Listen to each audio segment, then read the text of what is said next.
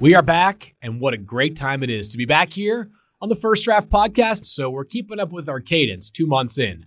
Beginning of the month, Matt Miller, Jordan Reed, two of the brightest minds in all of the NFL draft coverage are going to be joining me on Field Yates for a monthly check-in on the 2024 NFL Draft. Jordan, I'll start with you. How are you, my friend? You're traveling a lot. You're a busy man. How is the season treating you so far? It's good. I love the season just because I'm traveling, I'm eating everywhere, and I'm watching football. So I can't complain about that. Say, if you like life to be simple, it's hard to beat what you just described. And Matt Miller on top of the world these days. Your 49ers are 4-0, absolutely crushing it. It's a good time to be Matt Miller. We'll see. I mean, it's the season just got started. Field. I've learned being a 49ers fan and a Texas fan. Don't get overconfident in September. Okay. Definitely as a Texas fan. So I think we'll talk some Longhorns today. I mean, we have to. So it'll be fun to see where the season goes. But right now, pretty excited as a football fan. Yeah, Texas with a big win this past weekend. Not the first time they've done that this season. 40-14 over Kansas, a team that previously was 4-0. Coming up on the show today, every 4 weeks, you'll be reading the quarterback hot board from our guy, Jordan Reed. And he is not just posting the piece every 4 weeks, but he is, of course, keeping up with pretty much every game that every quarterback plays. And if you know anything about the 2024 draft yet, you know that the quarterback class does appear right now to be very deep. So we're going to go ahead and dive in. And the top quarterback prospects, I have a total of 14 on the list to potentially dive into on this show. I don't know that I can promise we'll get there all 14, but I think the first 7 are at least compelling enough that we'll find some time for them. So here's what we're going to do. Just sort of ping pong back and forth with thoughts on how things have gone so far this season, whether the player may be a stock up, stock down, stock neutral, and anything else that maybe comes to mind. So, Jordan, we'll start at the top. And it's no surprise that USC's Caleb Williams is number 1, the favorite as of right now to win yet another Heisman Trophy. Has he further separated himself from the field so far this year? Yeah, I think so. I mean, he's been as advertised, and everybody knew that Caleb was special coming into the year, and he won the Heisman Trophy. He had prolific numbers last year, 42 touchdowns to 5 interceptions. And he's been everything that we thought he was coming into the season. He's been special in every game that he's played in. And I really enjoyed this matchup last weekend against Colorado, him and Shedeur Sanders, somebody we'll get to a little bit later. But just seeing how easy he makes the game look, that's what is so special about Caleb. He goes and he makes the easy throws, but then he'll come back and he'll make a miraculous off-script, out-of-pocket throw that just wows you. So Caleb has been as advertised, and I think he's done everything that he needs to do to still be in the pole position with his quarterback class, and I think he's the unquestioned number 1 overall pick. Nothing's changed in that department to me. Yeah, definitely. I think he has only separated himself with his play. And I think also we're all human beings, even though we try to be unbiased when we evaluate. I almost like the expectations for Caleb as the reigning Heisman Trophy winner were astronomical. You almost come into it like, oh, man, how can he ever live up to that? We see that every season with guys. I think he has lived up to that. You know, he has improved his play. He just threw his first interception of the season this past weekend against Colorado. He's been very prolific as a passer, as a runner. I think we're seeing him mature into the position a little bit more. You can get into the nitty gritty and talk about time to throw. Yeah, there are times he's got like 7 seconds back there, but the ability to manipulate defenses with his eyes and with the threat of his legs is just really advanced quarterbacking, in my opinion. Yeah, he's definitely carry a heavy load too, right? Because that USC defense is, once again, not the strength of its team. 48-41 was their win over Colorado this past weekend. USC, of course, remains undefeated. Clear-cut number 1. We're going to talk about Caleb all day, every day during the pre-draft process, so I'm sure we'll have much more to uncover there. Well, let's get to number 2, Jordan, and I'll be curious. If Caleb was the clear-cut number 1, how sizable of a gap are we looking at between him and your number 2 player, and who is that number 2 quarterback now?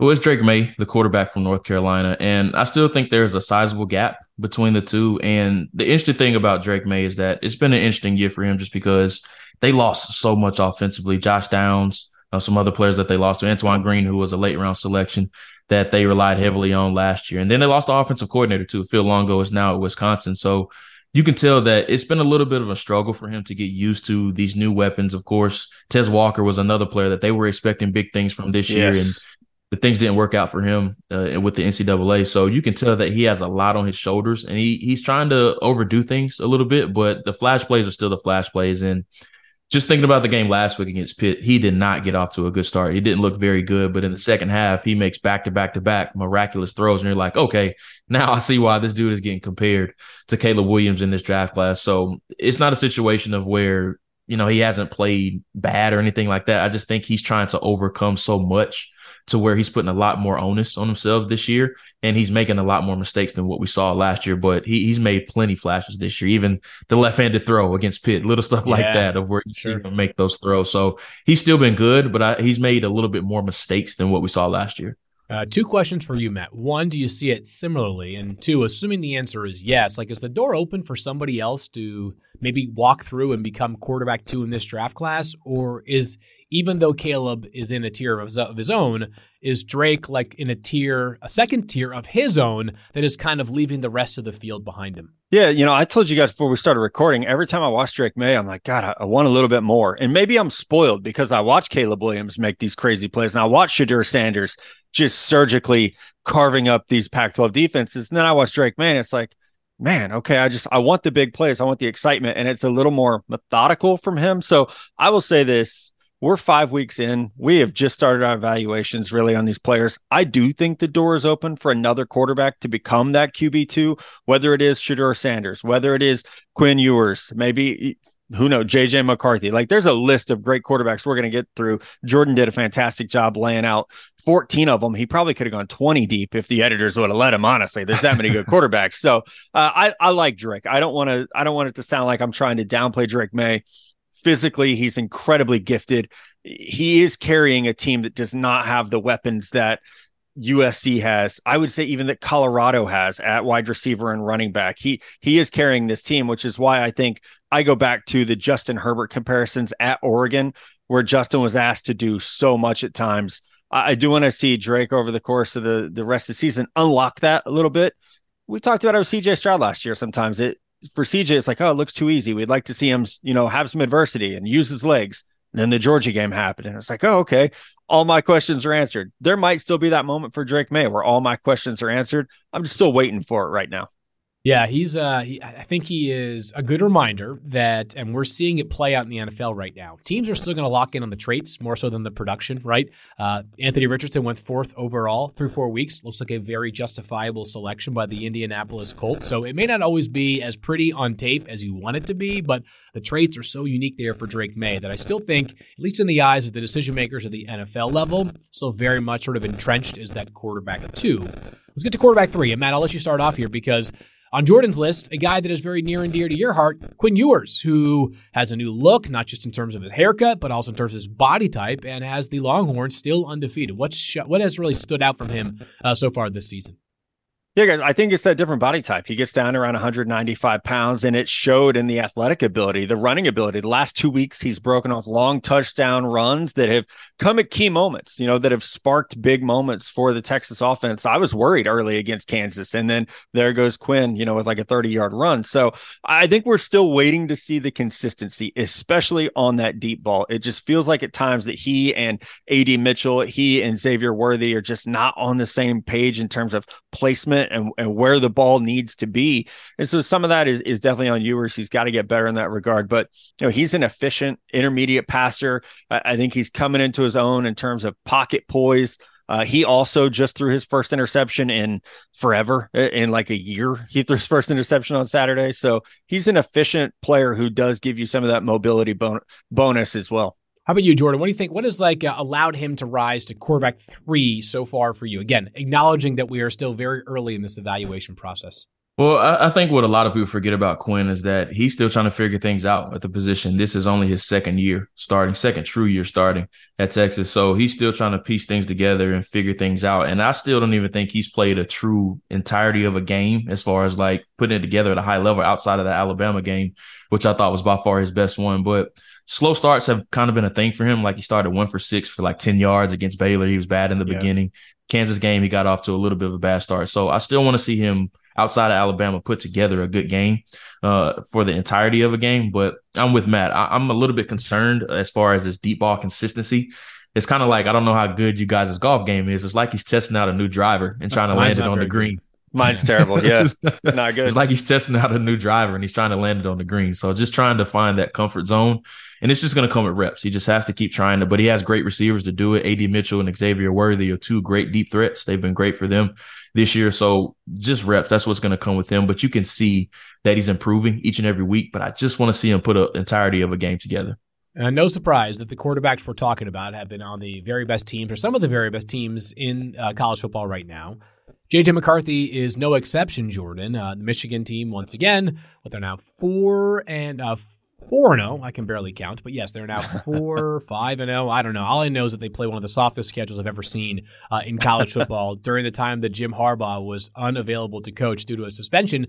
So it's an interesting test here, Rorschach test, if you will, Jordan, because if you watch the Bowling Green game, you might be thinking to yourself, this kid is going to be a first-round pick. And then when you watch pretty much any other game, he had 3 interceptions in that game, you think to yourself, all right, I see it. Which side are you on with J.J. McCarthy? Well, I like JJ. Just watching him over the summer, I was really surprised by how much I liked him. And then coming into this year before the Bowling Green game, I thought he was playing phenomenal, especially the UNLV game. Like you said, the cupcake schedule isn't great for him. We haven't seen him play a true competition as far as on their level yet, as far as how good they are. But the thing with JJ is that he's a perfect complement for what they want to do. Like, he's awesome off of play action. I think this year he's completing like over 85% of his passes off of play action. We know Harbaugh, he wants to run the ball. Blake Corum, Donovan Edwards, a fantastic tandem that they have. Roman Wilson is a receiver that he's pushing the ball to quite frequently. That's playing really well. But I still think they're kind of holding JJ's hand a little bit. So I want to see JJ face some adversity, like what we saw with CJ Stroud last year. I want to see him get down in the game and have to throw the ball. Let's see Michigan get down 10 or 14 points early and where a team forces him to throw the ball. That's something that we haven't seen since the TCU game last year. We saw he didn't play very well in the college football playoff last year. So I want to see some more moments of where he has to face some adversity. But as far as the traits, I think JJ has outstanding traits, but we just haven't seen him face that mountain of adversity of where he's forced to throw the ball. Yeah, that might not come for a while, Matt, because this Big Ten feels like it's kind of a 3-team conference, right? Penn State, Ohio State, Michigan, certainly very, very good and figure to be a part of the playoff mix. But can J.J. McCarthy show that in other matchups, or what else has he to show you so far? Because, again, the numbers look really, really solid, absent that Bowling Green game. But I think there are some people that I don't exactly know why, but like this feels like the first quarterback that people have needed to warm up to more relative to the others that we have discussed up to this point. Hey guys, this reminds me so much. This is like, I think JJ McCarthy's like a sexy Brock Purdy, because no matter what he does, people are going to point and be like, well, it's the scheme, or, oh, it's the level of competition, or it's, oh, okay, you just carved up UNLV. But like, they're good. Like, they're good players too. And he's so incredibly efficient. Like, you're going to look at the stat line when you're scouting his games, be like, oh, 12 of 16, 180 yards, 3 touchdowns. Oh, he ran for 50 or 60 yards as well. So he's really good at what he's asked to do. And he's going to be one of those players, guys. I think we look back in like February and March and we're say there's some questions here because Harbaugh doesn't ask him to do a whole lot. They have the 2 best running backs in the nation, arguably.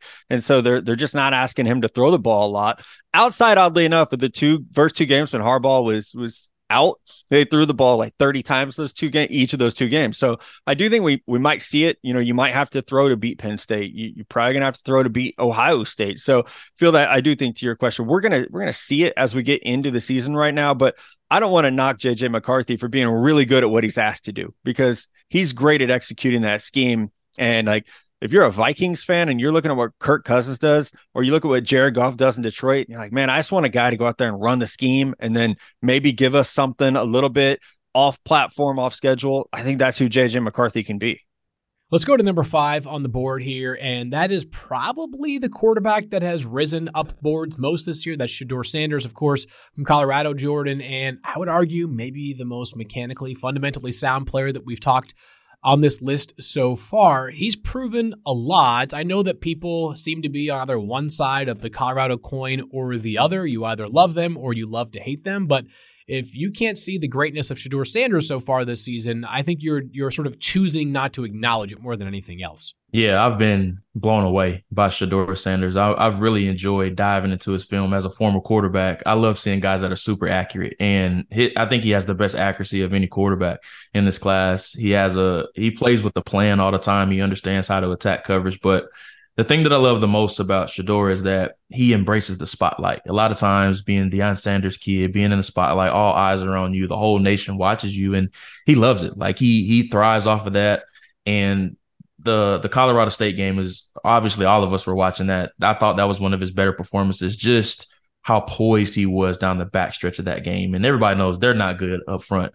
But he battles through that every single week. I think he's taken over 20 sacks this year. That's partly due to his fault. I think he needs to get rid of the ball a little bit quicker than what he's doing.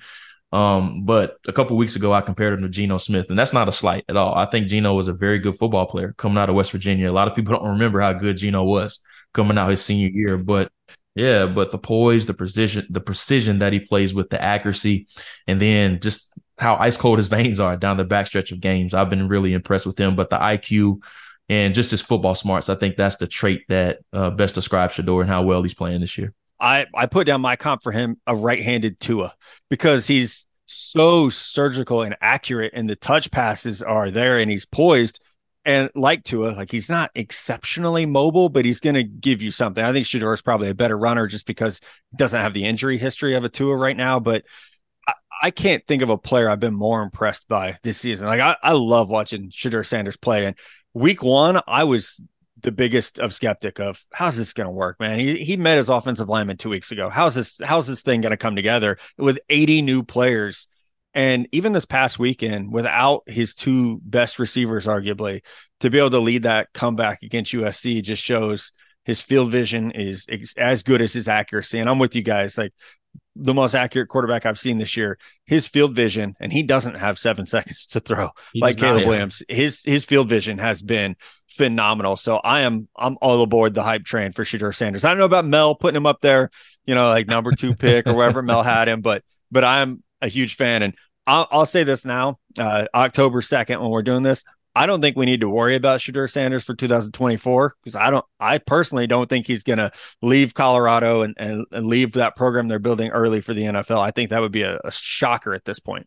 That's interesting, Matt, and I don't have information one way or the other, but the opportunity cost for Shedeur Sanders, if he leaves, is not, hey, I'm missing out on the first year of my rookie contract. I might be missing out on the first year of my rookie contract, but I might have, and maybe I'm way off in ballparking this, but the opportunity to make $5 million a year in NIL money locally in Boulder or even nationally, right? And he has become a national presence that brands everywhere, I'm sure, are enamored by. And I'm glad that you mentioned, both of you, the athleticism, because it's like, this is Deion Sanders' son. He must be a freak athlete. I think he's a good athlete, but I think there's this misconception that he has to be, Lamar Jackson back there in the pocket. At least so far, we have not seen that, and it hasn't slowed his production down at all because he is a sniper from the pocket so far for Colorado. You could use that same term to describe Michael Penix Jr., Matt. I think one of the more interesting evaluations of all the quarterbacks, heck, maybe all the players in the country right now, because this offense, the Washington offense, has been as dominant as any unit, but this is not about Michael Penix, the college player. This is Michael Penix Jr., the NFL prospect. How do you see and forecast what his future might look like? I think this is a great ranking for Michael Penix Jr. To have him at 6, like he's almost the start of that next tier for me.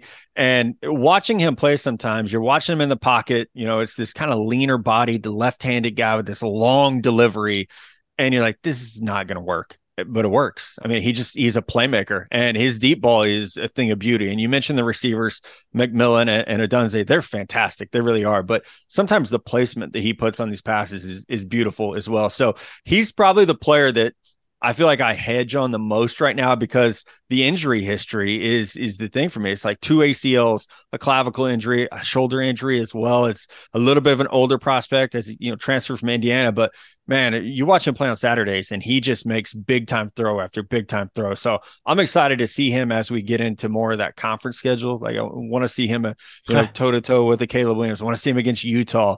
Let's see him again, but every game this year he's checked the box, and you can only play who's on your schedule. So I'm not gonna discount him for that. Yeah, Jordan, what do you think? Because the numbers are eye popping for Michael Penix Jr. so far. Does the film match the production? Yeah, it does. And I think of any of the quarterback prospects this year, he's going to be probably one of the funnest to debate just because there's going to be such a wide array of opinions with him. And everybody knows about the injury history. Matt already talked about it, the ACL injuries, the clavicle, but a scout raised a great question to me, and he said, at what point are we going to give him credit for being able to overcome those injuries and basically looking like a brand new quarterback? So I think it's similar, and Bo Nix hasn't suffered these situations, but it's kind of similar to a Bo Nix situation of where he's been able to reinvent himself a little bit in this Washington offense. And of any quarterback in this class, he's the one I've been rushing to get to the film to on Sundays, just because that Washington offense is fireworks, man. Like, those three receivers are playing at a high level right now: Odunze, Polk, and then also McMillan. I think they have the best trio in the country right now. They're playing at a really high level. But with Michael Penix, he kind of has that Phillip Rivers 3/4 type of release a little bit. Yeah. That's kind of the best way that I can describe it. But we're going to find out a lot about Michael Penix over the next 5 weeks. They have a bye week this week, but they come back and they play Oregon, USC, and then also Utah in 3 of the next 5 games. So I think that's going to be really big for his evaluation moving forward. Yeah, it's hard because, like, when you're evaluating this Washington offense, it feels like, not every throw, but close to it, it's like, wow, that receiver is wide open, or he's got, it's got all this time to throw. But it's like defenses are doing what they think is best to try to slow down the Washington offense. They've had no success doing that whatsoever. It's not Michael Penix's fault that his receivers are awesome and that they've done a good job blocking up for him, and he's hitting guys that are either open or, in some cases, not that open. He has been super impressive, but I guarantee you there'll be plenty of debate because some of the health concerns, like the relative lack of mobility compared to some of the players that we have talked about so far. But I'm with Matt in saying that Jordan, 6th overall amongst quarterbacks, is probably close to the right spot here for Michael Penix Jr. We got unfortunate news on Saturday night for Riley Leonard, the Duke quarterback, late in the game against Notre Dame. Went down. It's an injury that looks like it could be significant. But prior to that, Jordan, we did have a little bit of time to evaluate Riley Leonard, who is elite athletically. He's still getting there as a passer. What do you see from Riley Leonard, though, and in terms of what it could mean for his future in the NFL? Well, he's really smart. I will say that about him. And with the Duke offense, it's very interesting to watch just because they don't push the ball down the field at all. Everything is 10 yards and under. And I put this in an article. I think they've only attempted he only has 11 completions over 10 yards this year, which is outside of the top 100 in the FBS. He does not have 2 future first-round picks at wide receiver. Right. Right. No. Right. They have a little slot that they like named Jalen Calhoun. That's the only guy that they push the ball to. But outside of that is mesh concepts with shallow crossers or screen passes or some digs over the middle. Outside of that, that's their offense. But I think where he's really dangerous is that he's a really good athlete, former basketball player in Alabama, averaged over 20 yards or 20 points per game. It kind of reminds me of Ryan Tannehill a little bit as far as his athleticism. I see that comparison a lot. I see that comparison a lot with him, but a lot of various opinions out there about him. Some people like him in those early round ranges, and then some people like him in those later rounds. They just want to see him outside of that rudimentary offense that they're running, just because it's hard to get a good feel for him. You don't really get a good feel for his arm strength or his traits overall, just because they're not pushing the ball deep at all.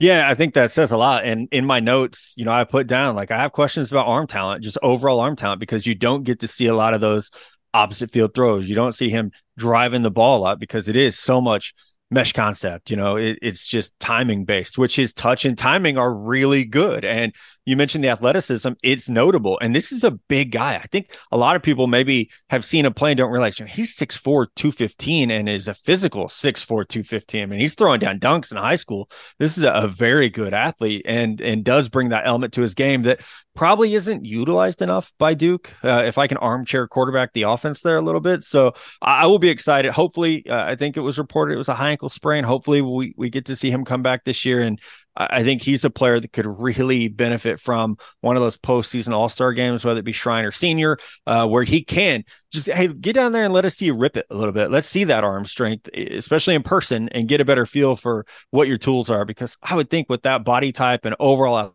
athletic ability, the arm's got to be better than it looks sometimes on tape. Man, I got to tell you, I am not prepared for Daniel Jones comparisons from Riley Leonard just because they both went to Duke. They both are very athletic. Yeah. There are a couple things that are similar between these two players, but I am not prepared for what I expect will be plenty of comparisons between these two. Let's get through a couple more here if we can quickly. I feel like Spencer Rattler's been in college forever, Matt. He is still in college playing at South Carolina, and earlier, I heard Jordan talking about reinventing himself in relation to Michael Penix Jr., and I think that Spencer Rattler's kind of done the same thing at South Carolina. A little bit of a slow start for them this season in terms of win-losses, but I think Rattler has not been the problem down there. No, I'm with you. And he closed out the year last year so well and really put a positive trajectory on his draft stock. And there was conversation he may have entered last year's draft because of that, because they closed out the year so strongly. So I think with Spencer, you're always going to love or hate the I call it the YOLO ball. Like, there are times my man's just going to throw that ball up and whatever happens, happens. And he trusts his receivers. They've got a couple good ones. So I understand that strategy a little bit, but you're gonna have to live and die with the turnovers because they're there on his tape. But he is a dynamic playmaker. He creates opportunities. He's great at extending the pocket, and his arm talent is, I mean, it's as good as any in this class. I'm trying to look at the list. It's probably the best in this class, just in terms of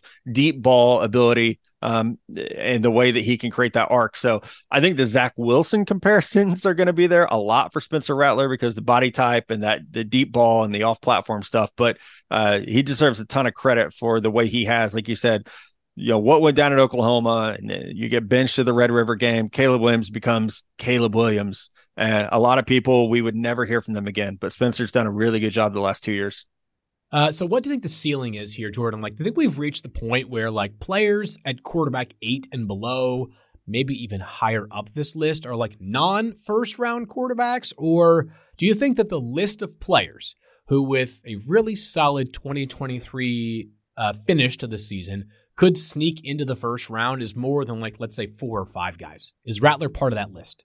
Yeah, he's probably that fringe late day 2, early day 3 guy, 3rd, 4th round range, depending on how he plays in the postseason, All-Star games. The interviews are going to be big for him. But everybody that I've talked to there at South Carolina said he's been great. I know there was some things that came out about him during his time at Oklahoma from a character standpoint, but just from overall everything with him, everybody at South Carolina said he's been great. He's been the leader ever since he's got there. So with Spencer, it's just he's so hot and cold at times. I was at 2 games last year. Probably his best and his worst. I was at the Clemson game. Then I also was at the Georgia game. So I got the full-on Spencer Rattler experience with him. But he has all the arm talent that you want. It's just a matter of him just honing in some of those mistakes. And he's done a better job of taking care of the ball this year. And I thought he was great against Georgia in the first half. I thought that was one of the better moments for him this year. But in the second half, things just unraveled for him. So it's just finding that fine line of consistency with him. That's something that he's going to have to work on moving forward. And then in the Tennessee game, he was woefully inconsistent in that one. So you just never know which player is going to show up on Saturday. So he just has to find those consistent moments more often.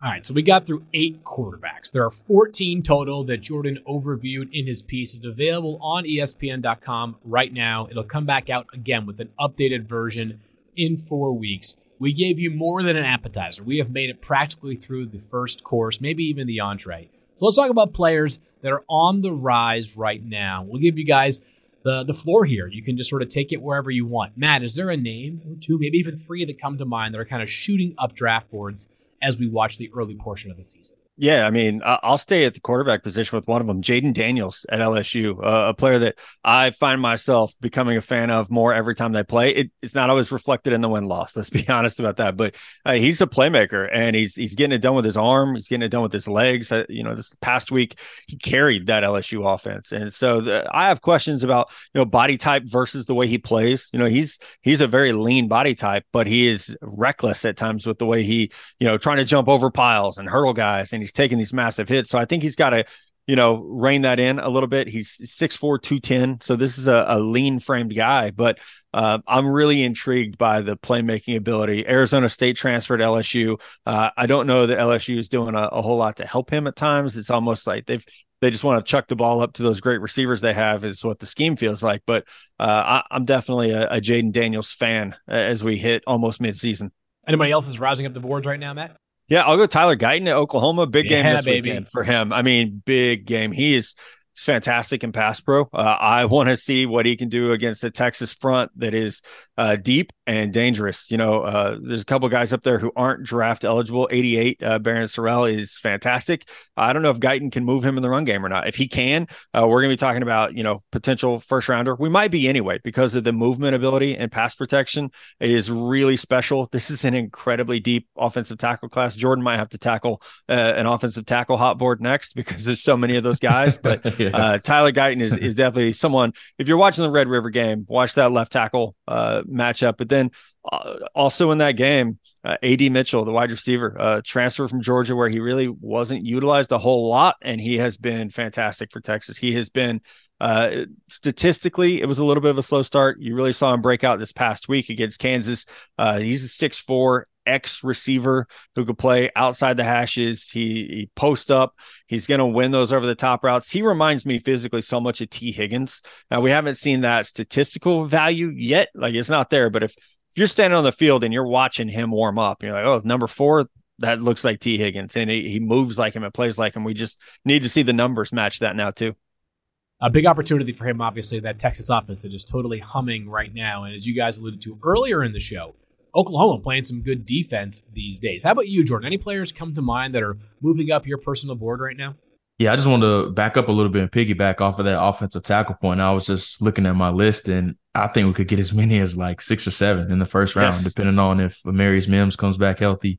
Field, you tweeted about Jordan Morgan this morning, who I think is a first-round caliber player. Matt, I know you're a big fan of Patrick Paul at Houston, who's got a lot of love, a scouting buzz. So even somebody like a Kingsley Sumo-Tahia at BYU, who's getting some first-round buzz too. So this offensive tackle class is awesome. But as far as my risers, I'm going to go with 2 Oregon guys. I think we have to mention Bo Nix at Oregon, just because I think a lot of people think of Bo Nix and who he was at Auburn, but this is a completely different player now. And Oregon fans came after me at my hot board, but guys, Bo Nix will be higher on the next one. Trust me. He's playing some really good ball this year. So I think he's one player that he's climbing in league circles, and he's another name that's mentioned in that Brock Purdy type of role that a lot of people are going to like as the pre-draft circuit continues on. And another player that I want to mention at Oregon is Troy Franklin, who's a wide receiver who's been his top target. And he's not mentioned for some reason outside of Marvin Harrison Jr., of course, in this wide receiver class, but I think he should be mentioned right in that Keon Coleman, Malik Neighbors, Rome Odunze. I think he's right in that tier.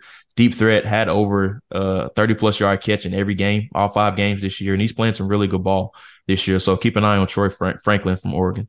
I wonder if there are going to be some tackles, quarterbacks, and receivers that get lost in the shuffle, as much as we want to talk about players during the pre-draft process, because and you guys have been diving deeper on this class than I have for sure for a much longer time. But very deep quarterback class, very deep offensive tackle class, very deep wide receiver class, and then a lot of spots where it's like, defensively, this is not going to be the year that you're going to find like a bunch of Lawrence Taylors, right? Like there are some really weak spots in this class. Running back feels very weak again this year.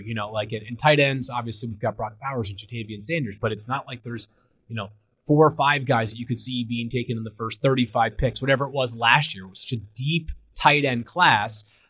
It feels like this year is going to be the year of tackles, wide receivers, and quarterbacks. And guys are going to get lost in the shuffle a little bit, not because they aren't great players, but just because there are so many guys at their respective positions. So a lot to dive into over the next 4 weeks or so, because we'll come back early November. But in the meantime, you can find these 2 great men all over social media: Jordan Reed, Matt Miller. Hot Board will be updated every 4 weeks. And Matt, what do you have coming around the corner here content-wise? Anything we should be looking for upcoming soon? Yeah, if you missed it, I had a deep dive on Marvin Harrison Jr. as a generational prospect, and NFL scouts talking about how great he is. I'm going to do a deep dive in a similar vein on Caleb Williams. What NFL scouts are saying, what general managers are saying. You hear us talk about, man, this guy is great. He's an elite prospect, but what do scouts who've been through USC say? What do general managers who are now trying to figure out if he's a guy that they're willing to reboot their franchise for, what they're saying? So that'll be coming out within the next few weeks. So I'm really excited to get that in front of everyone. All right, Jordan, obviously you just dropped this great article. Anything else coming around the corner that we should be keeping our eyes out for as well? So the quarterback hot board, obviously, that will be updated early November. That will be when the next one comes out. Also have mock draft 1.0 coming out late October as well. So be on the lookout for that. Nothing gets the juices flowing like a mock draft. And I like when we have an order that's more reflective of like 7 or 8 weeks as opposed to the preseason when everybody gets pissed because their team is picking way too high. When again, Jordan and Matt are not the ones deciding the order. We are relying upon a formula that predicts it for us. Guys, as always, great stuff. For those that have been listening in here on the First Draft Podcast, we'll be back again in early November. Can't wait. The NFL draft is getting closer by the minute.